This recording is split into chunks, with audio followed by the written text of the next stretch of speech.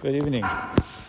So you're checking lettuce on Shabbos, making sure there are no bugs on your lettuce, and lo and behold, you find a bug on your lettuce. So how do you remove the bug on Shabbos? Being as that you have a burr issue, if you just pluck the bug off, you're removing bad from good, and that's not okay on Shabbos. Now, we're not talking about large bugs. Sometimes in lettuce, you will find very large bugs. They're not considered to be nisarev with the lettuce. They're not considered to be a taruvas with the lettuce. They're just it's very obvious. They're not in any way sort of mixed with the lettuce. They can just be removed.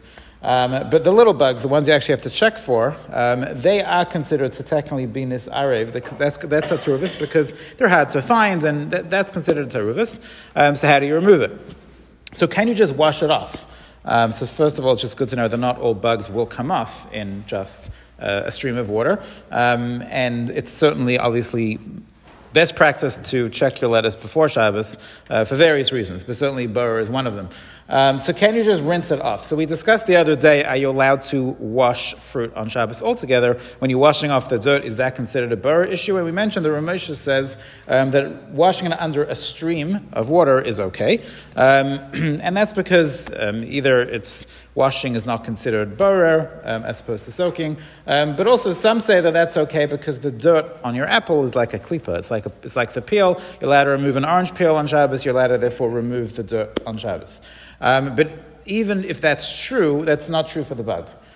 Because even if you say that it's a klipa, that it's like another peel, that's because there's usually some dirt on an apple and you wash it off. That's how you eat it, and now you move on.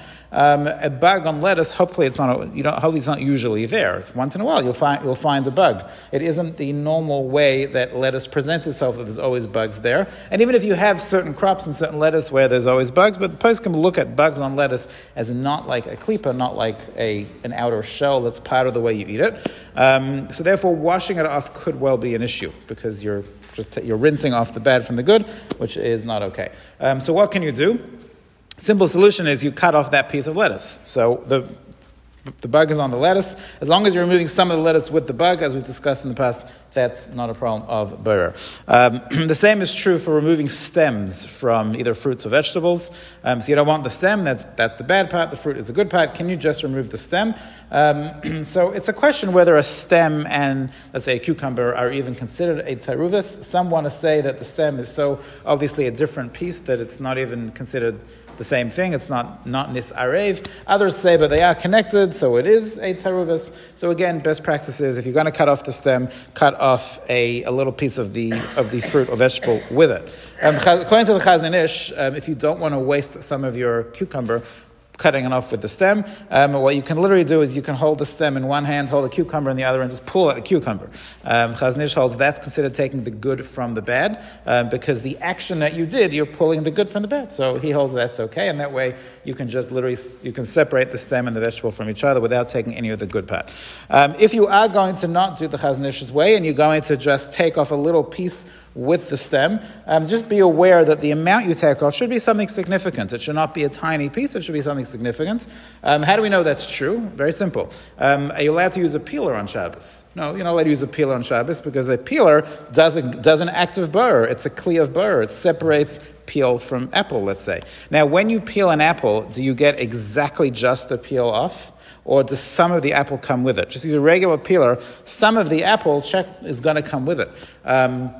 And yet we consider that burr, right? We consider this an act of burr. We consider a peeler a kli of burr because even though a little bit of the apple goes with it, it's such an insignificant amount that doesn't count. That doesn't count to say that I'm taking good and bad together. No, you're not. You're taking just the peel off. And yes, a tiny bit of the apple comes with it, but that doesn't make a difference. So if you are going to utilize this heter of taking a little bit of the good with the bad, you have to make sure it is somewhat of a significant amount. So some people say that therefore you're allowed to use an apple corer on Shabbos. They make the argument that most apple corers, they don't just take the core out of the apple, but they take some of the apple with it, and therefore that's okay. But you have to know that your apple corer will do that. If it's just literally just taking out the core, then that will be an issue of burr. Good night.